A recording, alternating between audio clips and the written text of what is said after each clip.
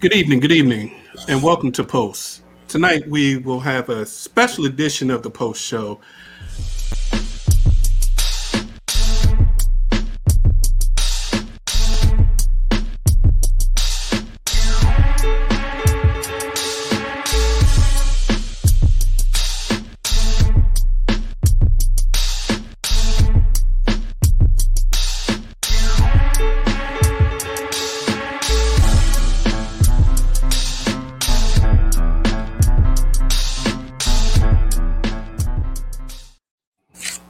Good evening again, and welcome to Post. Tonight we have a special edition. Tonight we're going to discuss mental health and COVID, and we're joined this evening by two special guests. We have Dr. Rosell Jenkins, and we have Tracey Byrd. Dr. Jenkins, welcome. We greatly appreciate you coming and being with this evening. And Tracey, it's a pleasure to have you as well. If you wouldn't mind, if you could give us maybe a 30-second overview of yourself, and greatly appreciate it for the listeners. Do you want to start, Tracey, or shall I? It doesn't matter.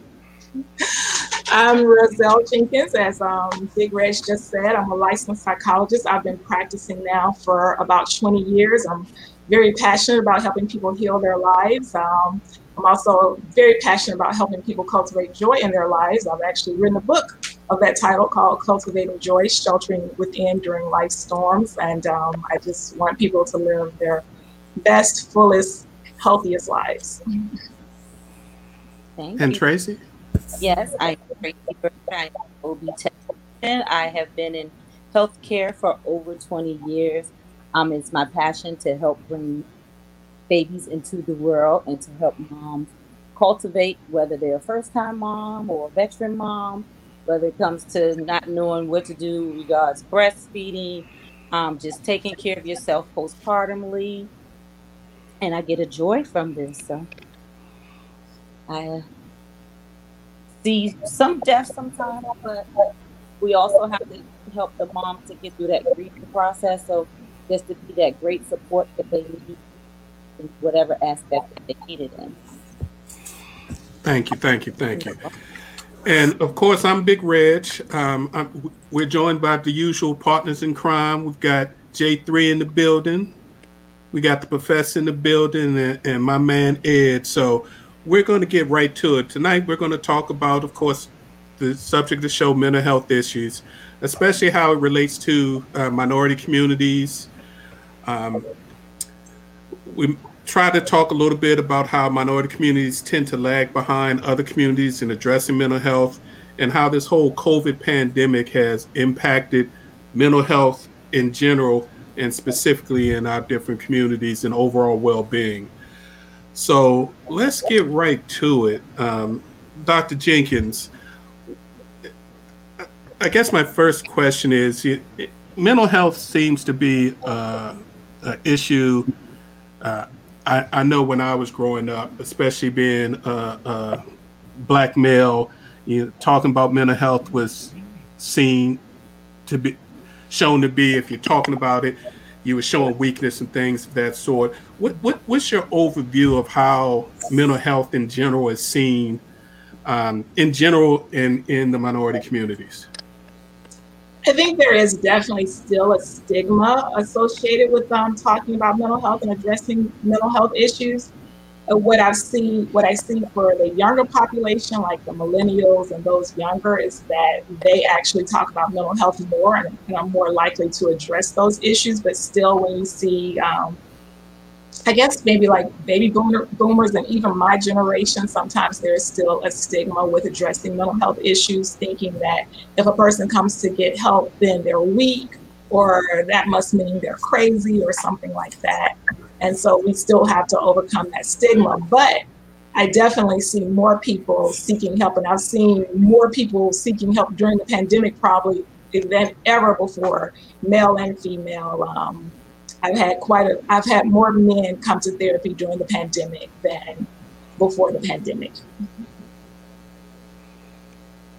You don't have to raise your hand, J3. Go ahead. So I just wanted to chime in. One of the reasons why we're actually having this conversation is because I realized I dealt with mental health, and it got to the point where my job was stressing me out so bad that I literally had to walk away and check myself into a hospital because the frustration and the temperament that I was going through was so much that I realized there was a problem when I started snapping at my wife, and then that's just something I don't do. And so once I realized that the frustration had built up so badly and that I needed some help, I went and seeked out for it. And I think that's great. And actually, people recognizing that they are acting in ways that are not typical for them is usually a good sign. But a lot of people ignore that, and they may think that it's something else. They don't usually think, oh, I'm feeling depressed or I'm feeling anxious. Oftentimes, people don't even understand that what they're feeling is the result of having some mental health issues. And anxiety, which is the most common mental health disorder that anyone experiences, people experience that in a lot of ways. Like I remember having someone tell me, I don't think I'm anxious, I just feel really stressed all the time. And I said, well, that is anxiety. I think oftentimes people don't seek the help because they don't even recognize that what they're experiencing is something that they need to get help for. Go ahead, Ed. Dr. Jenkins, again, thanks for showing up and being here tonight. We definitely appreciate you. But so I'm gonna back it up just a little bit. Is it a reality or is it a myth that minorities in the minority community suffer disproportionately when it comes to mental health issues? What's the data suggest? What's your experience with that? So the data shows that we actually experience mental health issues about the same as I'm going to use whites because that's usually like the measurement in terms of any type of data, but we experience mental health issues at about the same or maybe a little bit more than our white counterparts. But in terms of treatment, we're less likely to seek treatment, but we experience the same frequency in terms of, having mental health issues. And then there are some disorders that we might experience at a disproportionate rate. And I guess like in the past few years, what the data has shown is that like for depression, African-American teens, Black teens have experienced an increase when you compare it to some other groups. And even if you look at something like our suicide rates, we are less likely to die by suicide than white people. But if you look at Black teens, they're more likely to have more attempts than their white counterparts. Thank you. People discuss mental health, and maybe that should have been the first question I asked you. What different? Because you said anxiety is actually could be a mental health issue. What are some of the other symptoms that are mental health issues that we may or may not understand or realize that we should possibly think of as mental health problems or concerns? Take, for instance, depression. Depression is also very common, and depression can be experienced as, not wanting to spend time with people, not having interest in the activities that you used to have an interest in. So J3 mentioned that he was feeling irritable, and men generally express their depressive symptoms a little differently than women. So they may not have an interest in activities, or they may be very irritable. You may not see it as sadness or crying, but if you notice that you're getting angry a lot and you don't really want to spend time around people, that may be a sign of depression. But it can be sadness. It can be feelings of hopelessness. What people will think is if they feel sad for a day or two, oh, I'm depressed. Sometimes young people will think that. That's not depression. Depression is something that lasts for at least a couple of weeks. The way that we measure it is if you've been experiencing these things for a couple of weeks, then that's usually how we diagnose depression. But everybody gets down every now and then. So if you have like a day or two where you have the blues, that's just normal sadness. But if you notice that you feel like you're in a rut, you don't want to do the things that you normally did, you feel hopeless, you sometimes can't sleep, you might be eating more, those types of things, those are symptoms of depression. Yeah, let me chime in. I think the main reason that we wanted to have this conversation is because of things that were personally going on in our lives and things that we as men probably held in or didn't express as often as we should. As leaders in the community, we wear the badge of honor, but we also wear the weight of it as well. And for me, I deal a lot with young people, youth and young adults, and just trying to be that role model, that person that they can actually see and pattern themselves after. Sometimes that pressure kind of manifests itself when me as an individual, I'm feeling like I'm not living up to that level in which people had placed me on. So my question is, what are some positive things that we can actually do on a daily basis? Because the brothers know right now, but I'm dealing with a cervical neck issue where I have bulging discs, and it kind of came out of nowhere. And in physical therapy, he was like, man, your shoulders are just all tight and knotted up. And I had to kind of think about that, internally.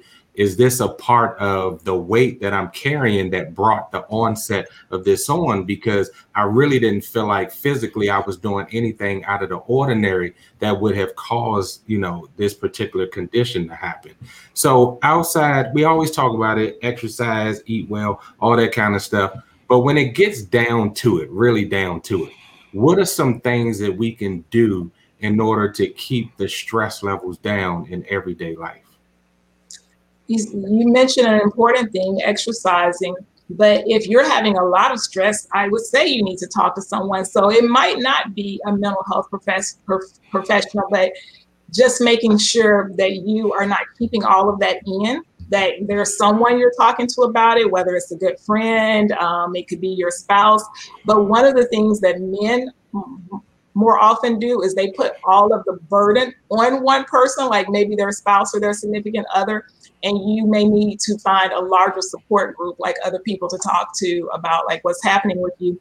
But there are other things you can do. I suggest meditation, like that works in terms of helping you relieve your stress. Lots of men are doing yoga now. There are like some really good things out there that men can do that maybe they wouldn't have thought of previously, but now doing those things, especially during this pandemic, like what are the things, some of the things you can do at home? You can do yoga at home. You don't want to go to a yoga studio. You can do meditation at home, but even just writing about like all of those things and unburdening yourself, because men have typically kept so much inside, and that does build up. So even some of the health problems we see, physical health problems we see with men, like what you just talked about, having problems with the neck and the shoulders, but more serious problems like heart attack and stroke, that comes from this accumulation of stress and just not doing anything with it, just holding it all in, and that's not healthy for anyone.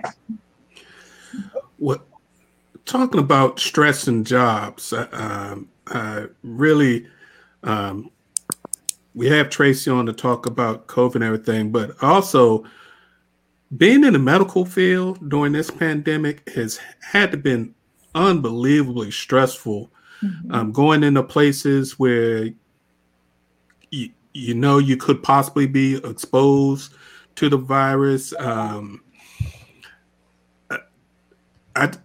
I personally don't see how you do it every day, Tracey, because I know I was scared to death and getting up and going into hospitals and things of that sort. If you wouldn't mind sharing as much as you want to share, but Sure. How did you deal with working in the medical field during this crazy times? Sure. Well, first of all, I'd like to thank you guys for inviting me tonight.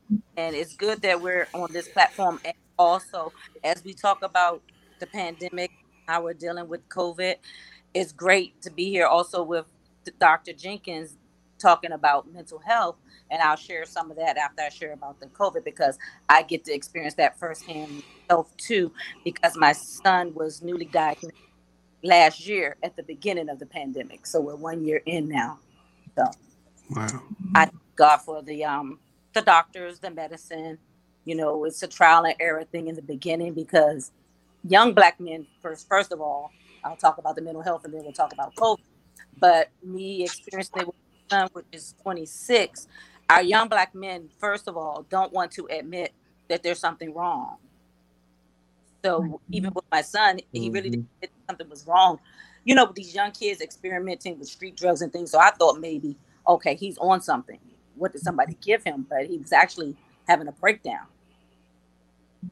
So until I asked him, you know, can we go get some help? And we actually went through emergency intervention through the hospitals, that we were able to catch it. So Wow. that I'm thankful for that. And like I said, and then, you know, like a lot of times our millennials, as Dr. Jenkins was saying, they don't even realize that they're having an issue. So first of all, for them to not be having an issue, or to be having an issue and not be aware of it, it takes a parent that knows their child to say, okay, this ain't my child. And then to take them to say, okay, can we step out and go get some help, and to figure out where to go from there.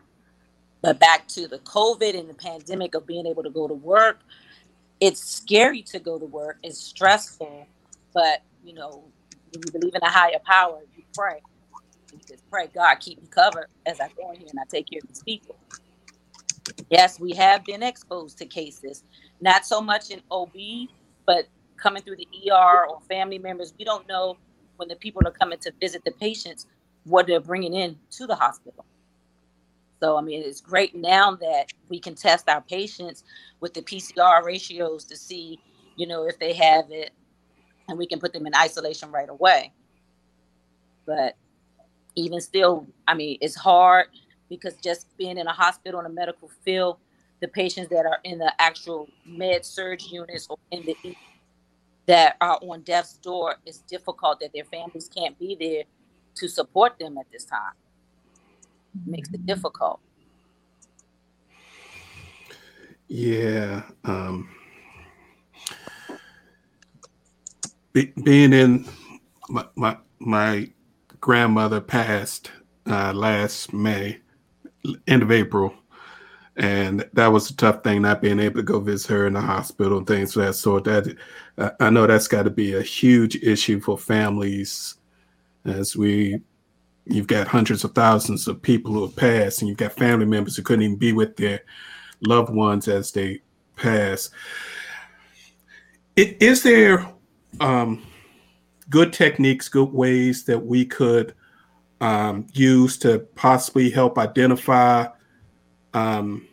signs, neither ourselves personally or family members, loved ones, and ways that we could possibly broach the subject in a healthy, productive way that may get better results than kind of saying, we think sometimes people jump on people and they get the adverse effect where you push them away from you if you think they're having a problem? I mean, I think, you know, with everything, the testing, the numbers, of course, you know, signs and symptoms, because you can be asymptomatic and not know that you're carrying a virus. So therefore, I mean, it's a great thing now that we can get the vaccination, which I know there are a lot of people still on the fence about whether they want it or not, because it's still in testing phases. But of course, with anything scientific, we have to test it till we get to the right mechanisms to make it work. So in the meanwhile, I mean, washing your hands, social distance. If you have the vaccine, that's fine, because that helps you to be able to go around your loved ones that you haven't had the chance to go around.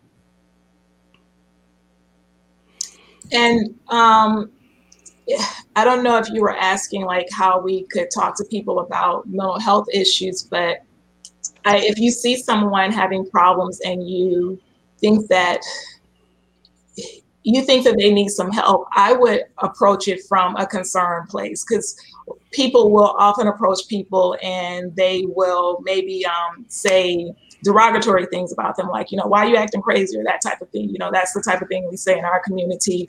Or we just, if they are acting a particular way, we might not talk to them, or we might withdraw from them. But if you think that they have a problem, just maybe taking them aside and say, hey, I notice you're acting a little differently than you normally act, and I'm a little concerned. And you can ask if there's anything they want to talk about. But you can also suggest, just based on what you're hearing, hey, I think you might want to talk to somebody about this. Like, this is something that you might benefit having a professional talk to you about. And if you had that experience, just sharing that with that person, because a lot of times when people come to me, it's because someone has told them, hey, I saw her, or I went to this person, or I had this problem and this helped me. So talking to people from that position, like letting them know, like, just like Tracey just talked about her son, just being willing to share that information that, hey, we had this problem in our family and this is how we handled it. I think that can help people get the help that they need if they know someone's been through that and they understand that experience. Yeah, for me, the crossover is real between the two, with COVID and with mental health. We certainly had a couple of family members that passed away from COVID. And then this coming Saturday, we're going to lay a good friend of mine, college friend, to rest from COVID as well. He passed last Sunday, and 43 years old. That's why I say, when people think that it doesn't touch them, I mean, even if it's a distant relative or somebody, this thing is real. So how it's affected me this entire over a year now is that, you know, I miss being around my family. You know, now I feel like I'm overly cautious when I go to the grocery store and stuff like that. So I'm like, how is life really going to be when things kind of open back up and people still milling around? Like, I get really upset, no offense to you, but when I look at Texas and how things are opening up down there and people are just doing any and everything, and I look at Florida and they doing the same thing, and I'm like, what is really going on with people that they don't understand that this is real, and it's causing people who want to abide by the rules to feel like we're being isolated. And then I fear that once things open back up, I'm gonna still be walking around with a mask on and not really wanting to get close to people and stuff like that. So what could you guys say about that mental aspect of it, where people are going to be like overly cautious? The holidays are going to come and people are going to be acting kind of strange, and people are going to kind of call them on that. Like, how should we approach like re-entering, I guess, society how it was before? I think people are definitely going to take a lot of the trauma of this experience with them and the anxiety that has developed. I've seen that with my own child, that he's very anxious about being anywhere, like anytime. He's even sometimes when we get in the car on the way to school, you know, he will put on his mask as soon as we get in the car, and I'll say, honey, you can at least wait till we get to the school. But, you know, he's constantly thinking about that, or he's saying, oh, mommy, I don't want you to catch COVID, that type of thing. So I definitely think this has affected a lot of people. And what you're saying, Professor Jay, in terms of people getting back to that behavior, it will be an adjustment for lots of people. And so just being aware of that this is an adjustment period when we start opening up more. Oh, and by the way, yes, Texas has opened up, in my opinion, prematurely. But I have noticed that when I've had to go out to the grocery store and other places, that lots of people are still wearing their masks. Not everybody, but I think that it's a good thing, some of the caution in that regard, because it has led people to engage in behavior that is safer than maybe, you know, like the leaders are recommending. I think people are more conscientious about, okay, I have to think about my safety. And I think definitely in our community, we have to be aware of that. Like, we have to do what's best for our community, because sometimes the people in charge aren't really thinking about our communities. And we know that this disease disproportionately affects our community. So we have to do what's best for us. Yeah. And just one last thing. I really didn't feel like, you know, I had anything brewing up inside of me. But last week when I got a CT scan, I kind of freaked out because they put me in that tube. I never had one before. And I kind of they had to pull me out I had to center myself again, because I'm like, I don't know if that's claustrophobia. I've never been in here before, but I had to think about maybe it's the weight of everything that I'm carrying around that probably came out all at once. And I'm going to tell y'all, if it wasn't for the blood of Jesus and me just singing gospel in my head while they put me back in, I don't think I could have done it. But when I explained it to my wife, she was like, "You had a panic attack." I was like, "I never had anything like that before." So it made me kind of start reflecting on, what's going on these days around me and how I'm actually coping with it. Dr. Jenkins, I got a 2-part or 3-part question, but I've been dying to ask some. I've been wanting to know this for a very, very long time. Because we're in this situation. Oh, must have been a delay. Go ahead, J3 or Ed. All right. Can everybody hear me? Yeah. Finish it. Okay. So, I was just going to ask Dr. Jenkins, what exactly can you? Go ahead, J3. Go.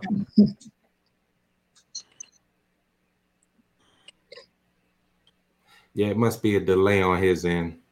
I was getting ready to say, because we're in this pandemic and it's hard to really. Go ahead.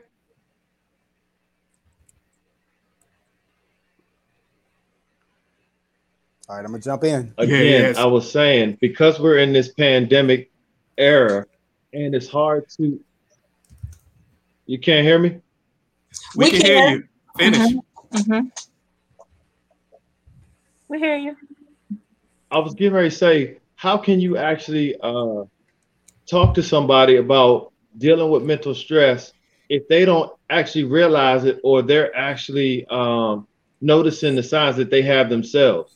What can you say, or what is the best avenue to approach somebody if you feel as though that they may be going through mental health issues, but they don't recognize it themselves?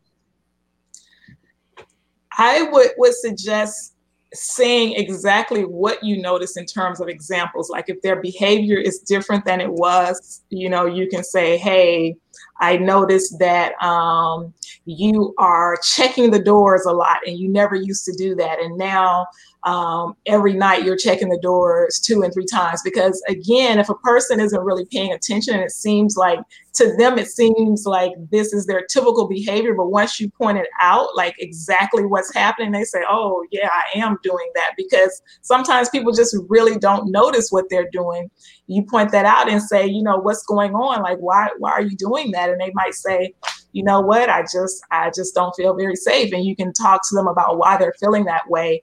And then that might be a way to broach, okay, maybe you need to talk to someone about this, because this seems to be something new, like since the pandemic, that you started feeling like unsafe, or you started feeling like, I can't be around people. Because I've heard people say, I feel uncomfortable now when I do have to be around people, because I'm not used to it. Like I haven't been around people in so long. So now they feel very nervous at the thought of having to be around people. And some people are having to go back to work now, and they feel uncomfortable with that because they haven't been around people for so long. So when you're hearing people say those things and they're voicing that, you can just say to them, well, this is different than what I know to be true about you. So this might be a good opportunity for you to talk to someone about it to help you get over this. On you, Ed. Okay, thank you. Okay, so Dr. Jenkins, you mentioned some holistic or lifestyle things that we could do as far as dealing with mental health issues. So my question is, number one, can mental illness be cured? Or is it a situation where like maybe if you're an alcoholic, that it'll always be there and you just have to deal with it? And also, because it seems like we're such a rush in this country to medicate, how safe are the medicines out? And is it a lifetime commitment if you have to go on these medicines? Okay. I'm going to try to remember everything you asked me. I'll ask again. Just remind me.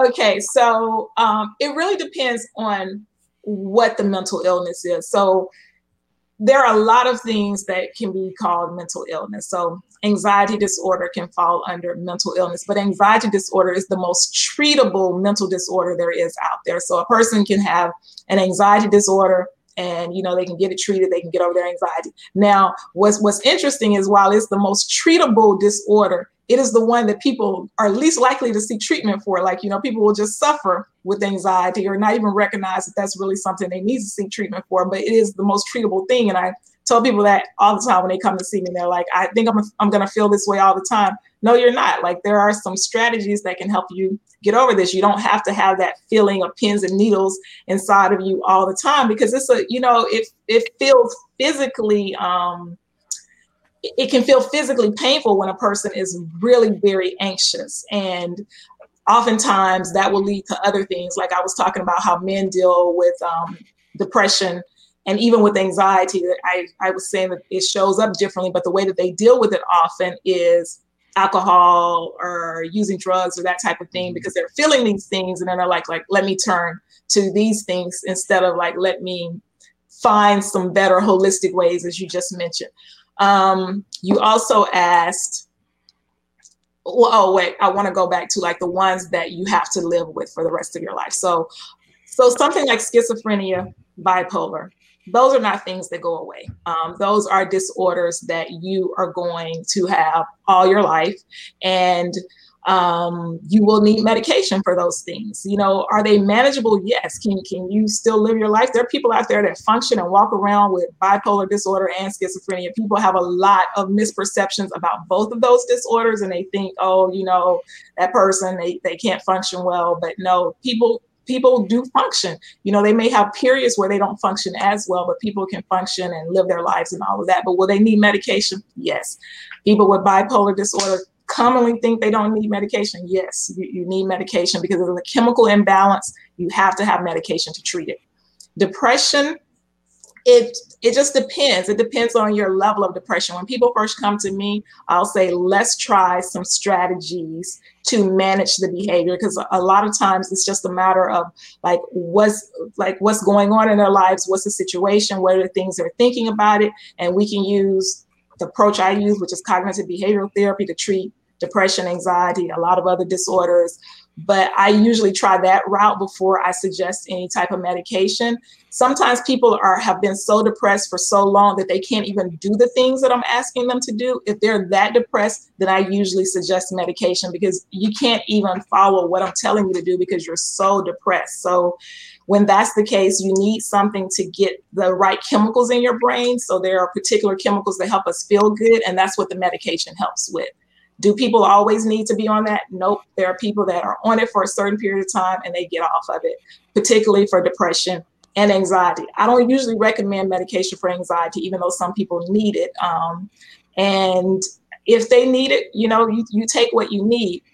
I just think there are things that we can do before we get to that point. Now, again, some people are just so very anxious. They're like, I have to have something to help me with this. And I understand that, because like I said, it can be physically painful, but I usually try to get people to, you know, just work with me for a while before we start any type of anxiety medication, because anxiety medication can be habit forming, you know, and so I try not to recommend that for people. You asked another question, I think. Did I answer them all? You did. But the reason, the place where that question came from is, I think a lot of times within our community, you know, we see people, we automatically think of medicine and like a zombie, like you're like in a trance, and it's like that contributes to the stigma. And right. Yeah, and I think that you know, I was curious, really, I'm glad you answered it. Thank you. I was curious if the drugs can be removed from mental health or mental illness, but you explained that it's such a wide subject. It's just not depression. It's just not anxiety. It could be multiple things within the field of mental health. So thank you for that. And it's not a one size fits all approach. You know, people, like, let's take something that is like attention deficit disorder. Some kids won't need medication for attention deficit disorder, and some kids will. Like, I will tell a parent, if your child is having such trouble in school that they can't learn. They're constantly getting into trouble. And people say, well, I don't want them on medication. But they're going to have more problems off of medication than on medication, because they're not going to do well in school. They're not going to have good peer relationships. And so you have to weigh that, like, okay, do I try this? Because even with something like that, like a medication for attention deficit, that's not something a kid has to take all the time. A parent could give it to the child, they not take it on the weekends, they not take it on, they don't have to take it during school breaks. You can just take the medication when the child is in school. But again, it really depends on that child. Some kids can manage it without. I think my child has a little attention deficit, but he's able to function in school. At home, he's a hellion. And I'm like, how are you making it in school? How was able to make it in school? Cool. We have a couple of questions from a couple of our listeners. I think one is great. It touches on a point you touched on earlier about teenagers, especially our teenagers in our community attempting suicide more. One of our listeners is a former teacher, and she dealt with some students, or hearing about students who unfortunately committed suicide. And her question was, what can parents look out for, and even possibly teachers, as we go back to schools, to help teenagers possibly who are dealing with these mental health issues and thinking about suicide? And once you answer that, I'll answer the second question, because the second question will lead us into COVID. Okay. It's some of the same things I mentioned before in terms of behavior change. So especially with teenagers, so it can be really hard with teenagers, because teenagers tend to isolate a lot anyway, like they might stay in their room a lot. But definitely if you see a teenager that was engaging and now they're no longer engaging, like, they seem to keep to themselves all the time, they may be like a little mysterious or secretive. I tell parents to look for cutting behavior. So if it's hot and you see a teenager like wearing if it's hot and they're always wearing like long sleeves, check their arms, that type of thing, because parents don't typically tend to think that. But if it's 80 degrees and your child is always covered up, I would say check to make sure that they're cutting. Now, just because a child is cutting doesn't necessarily mean they want to take their lives, but because teenagers are impulsive, cutting can lead to death, like they could do something that ends up very fatal. So just looking for things that are different than what you normally see. Like for boys, if they're like angry and sullen a lot, I would just talk to them. That's the thing that people don't realize. Just simply asking the question, are you thinking about hurting yourself, goes a long way in helping to prevent suicide, because they know that they're being noticed, that you're paying attention, and they often will tell you, like they'll often just answer the question. Like I always ask that question, of course, in my profession, and people will say, well, yeah, I've thought about it. Okay, you thought about it. Would you act on it? Because that's the next question. If they say, I've thought about it, like, is that something you think you would act on? So just simply asking the question, if you have any suspicions, instead of not talking about it, really just being very direct and asking up front. Appreciate that. Mm-hmm. Then one of our other listeners, BJ, who's actually read your book, has a question about, you mentioned cultivating joy. And he says in chapter 3, you talk about maintaining joy in the face of devastation. Can you share some thoughts on how one may keep their joy after they may have experienced challenges through this past year, due to COVID devastation, loss of family members, isolation, things of that sort? So a lot has happened in this past year. We've had COVID, we've had like the social unrest, we had George Floyd, and so many other things. And it's been really hard for our people, for people in general, to maintain joy. And what I tell people, what I have said to myself is like, this is like a really important time for us to maintain joy, because there are so many things that are happening. But just really connecting to those things that give you strength, because when I talk about joy, even in my book, like it's really an inner thing. It's not just the things that you do externally, but knowing that you have the resilience and wherewithal to make it, your connection to your higher power, those things, knowing what you have, what are the things that keep you going. But if you're like, I'm not at that place, because some people are like, I'm just not there, then I say start with small things. Like, what are the things that really bring me joy? Like, just taking time to think about that. Like, it might be, talking to an old friend. It might be listening to a song. Like, I remember during the pandemic, I had a day where this was probably early on in the pandemic. Like, we weren't going anywhere, and I just did not feel like getting up. And I'm a person who gets up early. Like, I get up ready to go. Like, I'm excited. And I was just like, another day of like virtual learning. And I was just like, I don't feel like it. I was like, I just really just like, I was like, I don't feel like doing any of this. I was not in a good place. I was not in a good mood. I was like, I just want to stay in bed, cover my head. I don't want to hear anybody's problems today. Like, I felt like all of that. And so for me, it's always music. Like, I put on some song. It was just by accident too. I was just like, scrolling through my music, and this song came on that was like really upbeat. And I just started dancing, because that's like the thing for me. Like, I dance and I forget about everything else. And I felt good. It got me out of that funk.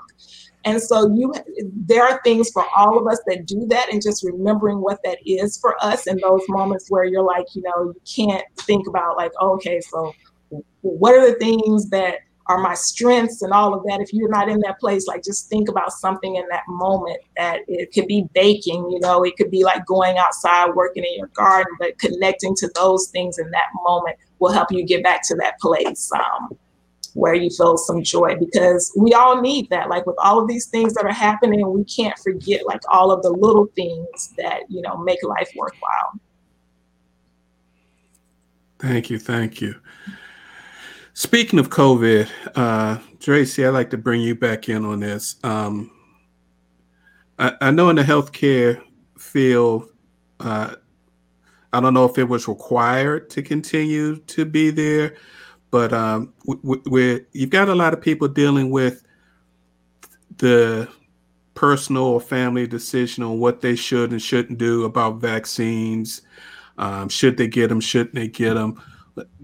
From the health care profession point of view, what are your thoughts about the vaccine? You mentioned it a little earlier about they're going to get better as things go on, but just in general about people dealing with that question about the vaccines.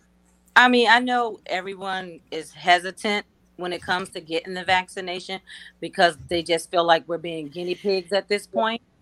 But I think it's your own personal decision whether you decide that you want to get it or not.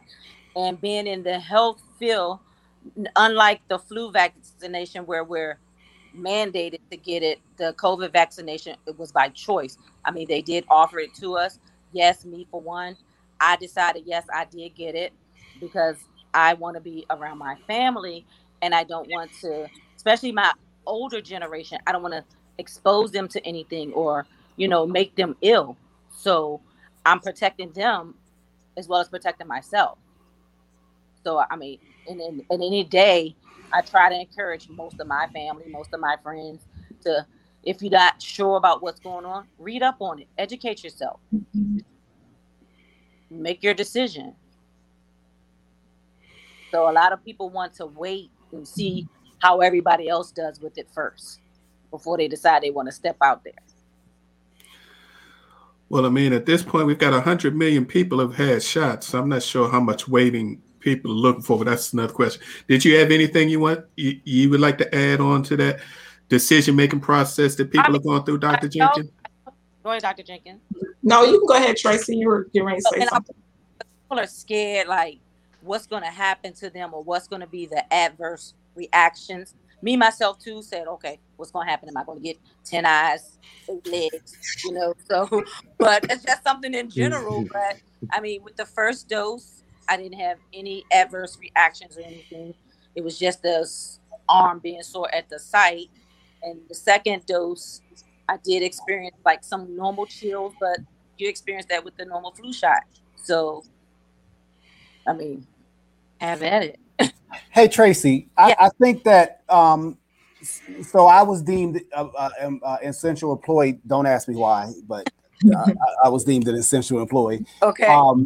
But I was wondering, was it because I think that the issue is that a lot of people, as far as who I work around and who I come into contact with, particularly in our community, because you know how we are, we like, let's see how they react first, and then we'll jump in afterwards. Exactly. But I think that the word I was getting unofficial was that the speed that this COVID vaccine came about is what had a lot of people apprehensive of it.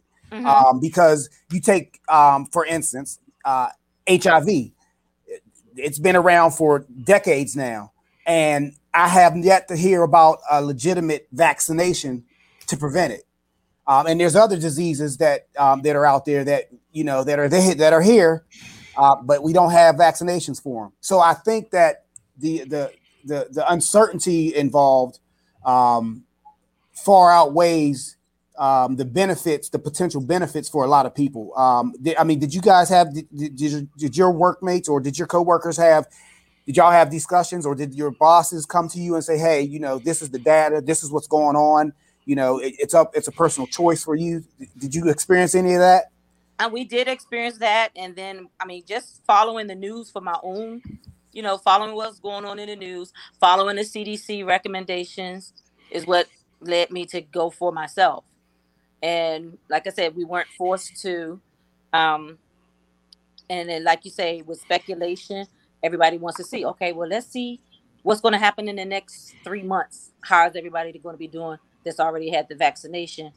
Are they going to be still here to talk about it and things like that? So that's where Rachel has a lot of people on the fence. And so I got the vaccination, and at my healthcare clinic, they recommended that we get the vaccination, but it was not mandatory.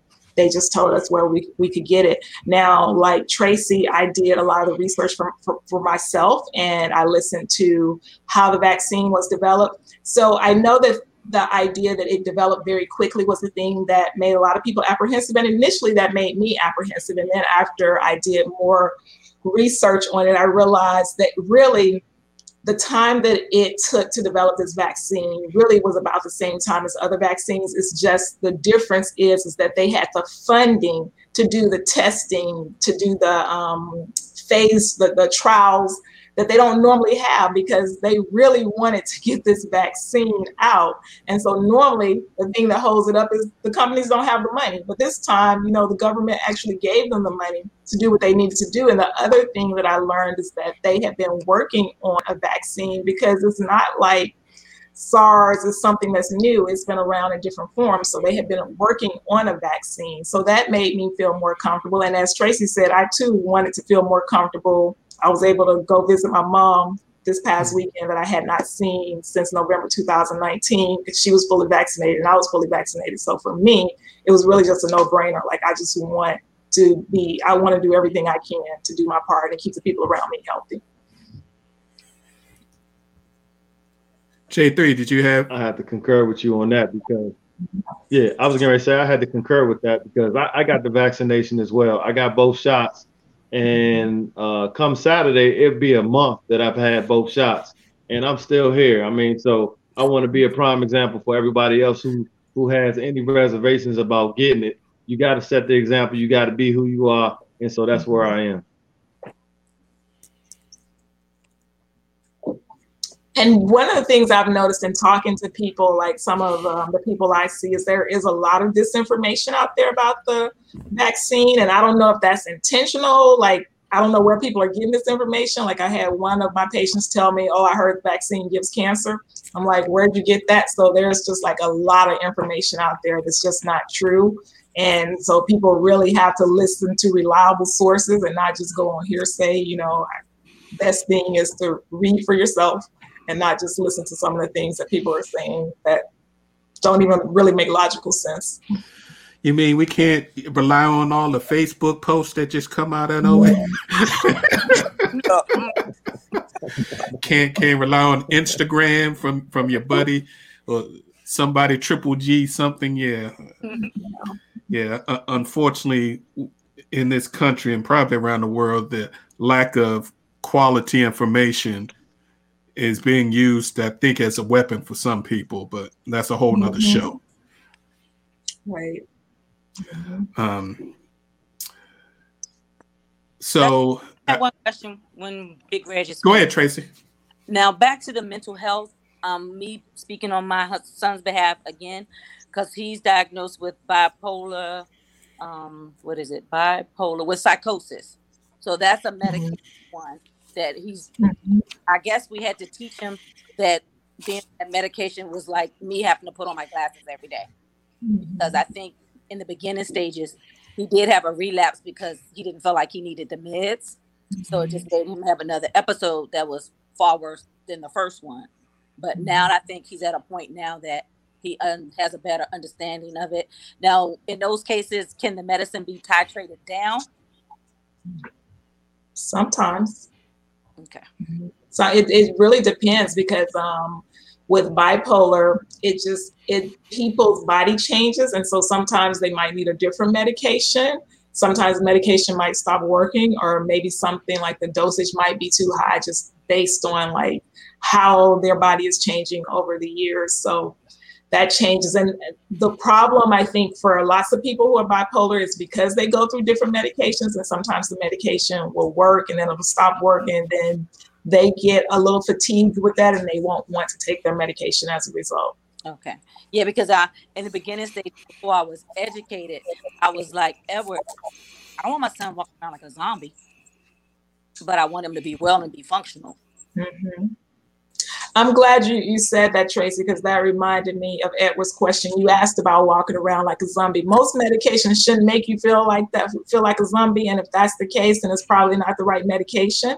So people have those, they have that side effect to a medication, or they see someone like that and they say, oh, I don't want to take medication. But if you're on the right dosage of medication, that really should not be the effect of the medication. Most people even with people who have depression and they're taking an antidepressant, they still feel, it's not like the medication keeps them from feeling anything if they're on the right dosage of medication.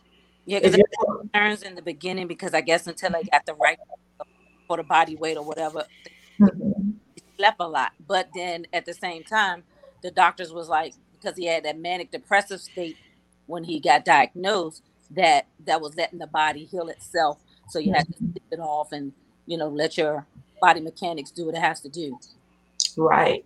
And the other thing is people have to give themselves time, their body's time to get used to the medication. So many depression medications take like 10 to 14 days to get in your system. There are some now that will start working a little bit more quickly, but for that type of medication, it takes a little while. So people will maybe take it for a few days and they'll say, oh, it makes me feel funny. And they won't give their body time to adjust and they'll think it doesn't work.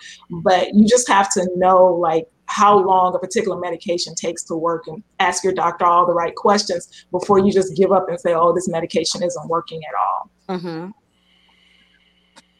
Professor Jay, I think you had a question.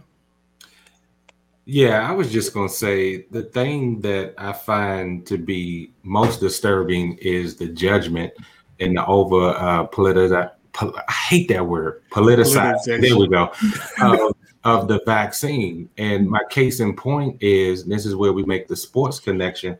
LeBron James has been criticized because he wants it to be a private matter whether he gets the COVID vaccine or not. And he said as much. And you had, famous pundits, people from all over criticizing him for that decision. But my stance is he's very well within his right to state that it's a private choice that he'll decide along with his family, just like any other medical care. And I get, what we've been through as a community and all of that. But like you all said, you have to do your own research. You have to hold your own hand. You have to make sure you're listening to the right people and make an informed decision. And whether you get it or not, it is a personal choice.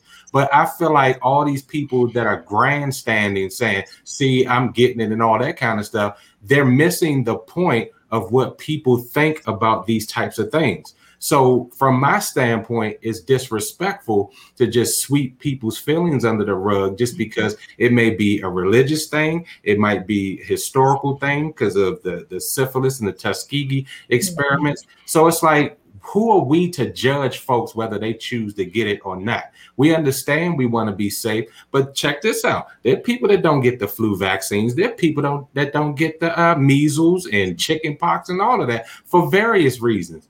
We don't ostracize them. So why do it to people who make that choice for themselves? And I just got mine today, but that was a personal choice based off of my own research, me wanting to protect my family, and then me just feeling like I want to be a part of the solution to what's killing so many people, and that's affected my family. But that's personal.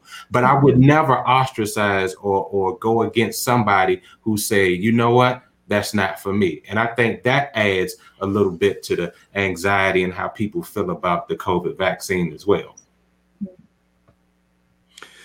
I think doing shows like this and talking openly about the subjects are helpful. As far as the vaccine, each of you have all said it in different ways, but the same thing. A lot of times that decision is about not only protecting you, but more often protecting your family members and others, that you don't want to bring anything home to them and feel that weight and responsibility that you may have hurt one of your loved ones. So I think it's good for people to talk about it as their family group.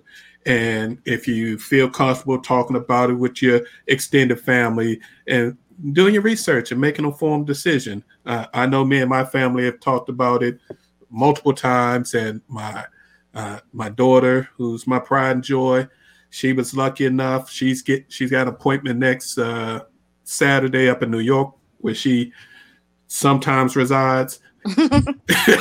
She's been home since COVID most of the time, so she's getting her first vaccination, and my wife and I are going to do that. So again, you got to make the decision for yourself and do what's best that you think is best for you and your family, and move on from there. We do have another question for you, Dr. Jenkins. BJ is really has some deep questions about your book. I'm gonna have to buy your book and get into it. Me too. He says you have about removing obstacles. Can you share and elaborate on where you say in the book, most likely you are your biggest obstacle? So that's really about what people think. So I can just think about, like, in fact, I just had a conversation with a patient about this yesterday, as a matter of fact. So people sometimes will set goals for themselves, or they may not set goals for themselves because of things that they're thinking. So we'll have thoughts like, well, this is not going to work out if I do this. And that's what I mean about us being our biggest obstacle, because it's really all the things that we think. Like, we have like self-defeating thoughts. And if we change the way that we think about many things, whether it can be about working with people, like, oh, I can never work with this people. And usually it's something about us. And if we, again, just take a look at that, like, what's the thing that we're thinking?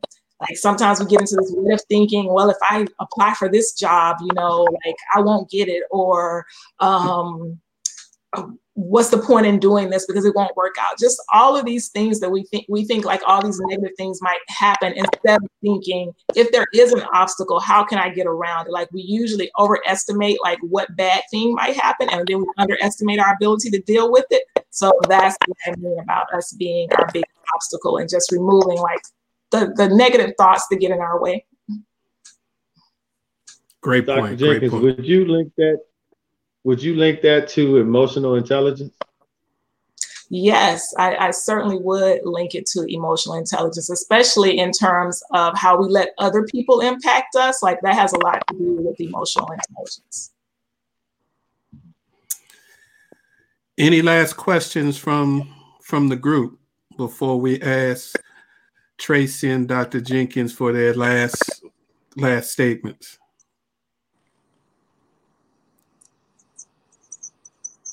All righty. I guess all hearts and minds are clear. I love that statement. I love that statement. All right, Miss Tracey, any closing thoughts? No, I mean, like I said, we've all touched on the things that, as long as we're doing our part, you make your own informed decision. And like Professor Jay says, you don't ridicule anybody for their choices. It's their personal choice. But me, I just want to be a part of the solution and continue to help in ways that I can help. Thank you. Thank you. And Dr. Jenkins? Well, I want to thank you all for having me on the show and for talking about this. It's a really important topic for everyone, but especially for our community. And just know that help is out there. If you are feeling like you're dealing with something that is overwhelming, that there is help, and the only stigma is the stigma that you put on it. We get help for everything else. Get help if you're having mental health or emotional health difficulties, because you would go to the doctor if you had a physical health problem. At least I hope you would. Sometimes men don't do that either. But yeah, so definitely get the help if you need it. And as I'm actually going to show my book, shameless plug. This is my book, Cultivating Joy, Sheltering Within During Life Storms. But one of the first things I say in there is that joy is your birthright. And I definitely believe that, like, we are meant to be in a place of joy. And, I got a lot of great strategies in there, but check it out. Oh, and you can get it on my website, www.drrosell.com. Okay. Cool.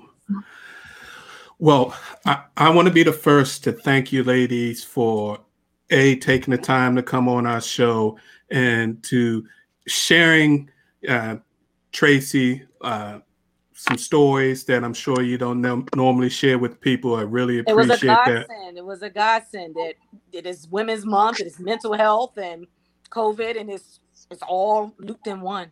So thank you. And Dr. Jenkins for giving us some tools.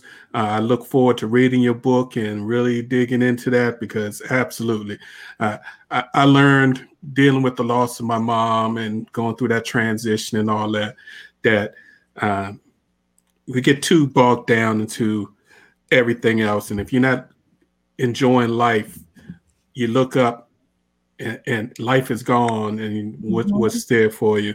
So thank you both. It's time for our final thoughts as a group. J3, do you have what's your final thoughts, partner? First, I want to thank the ladies again for being on our show. I appreciate it. I also want to say that thank you all for allowing me to have this discussion about mental health and utilizing my experience as an example of how mental health can take a hold of you. But if you allow the right treatment to better yourself, you can come out of it and deal with it a lot better. So I just want to say thank you. Thank you. Professor J. Again, I'll extend, our thanks to both of you for an awesome session. Really opened my eyes to a lot of things that, not just as a man, but as a contributing member of society, of the things that we need to do to make sure that we're supportive of one another. And speaking of that support, I implore all of you that are watching and listening, please support your local principalities and your churches, because we're all doing wonderful things during this pandemic to make sure that people not only get the vaccine, but they get food and other resources that they need. So please do not forget about your neighbor. Love thy neighbor. Thank you guys so much for being here. Amen. You up, Ed? Well, again, I want to thank you, Tracey, and definitely thank you, Dr. Jenkins, for giving us three things that I value really, that you can't place a premium on, is your time, and you shared plenty of information with us, and then you also was honest and forthright with everything that you offered us tonight. So thank you, and be safe out there. Thank you. Yeah. And I'd just like to say, from the Post family, I know that we are the positional sports talk show, but when we see important topics and things, we see ourselves as part of a greater community. And if there are issues out there that we feel are strong issues that we need to address, we will continue to try to do special shows like this to talk about those. So we may not be talking sports, but we want to do and provide information out for the community to do our part to be good citizens in this world. And as the professor said, look out for thy neighbor, love thy neighbor, and try to do the best we can do. Again, ladies, thank you so much. This has been a wonderful, wonderful way to close out our Women's Month, to have you two ladies in. Really appreciate it. We'd like to thank all our listeners for tuning in. Thank you for the great questions that you sent in. We will do this again. We will definitely do this again, because this is a subject we need to keep touching base on as we reintegrate into what the new reality will be.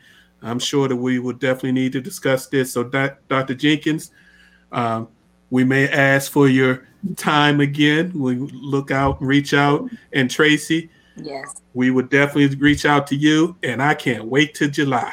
Can't wait till July. Oh, yeah. I would be the one pandemic wedding, right?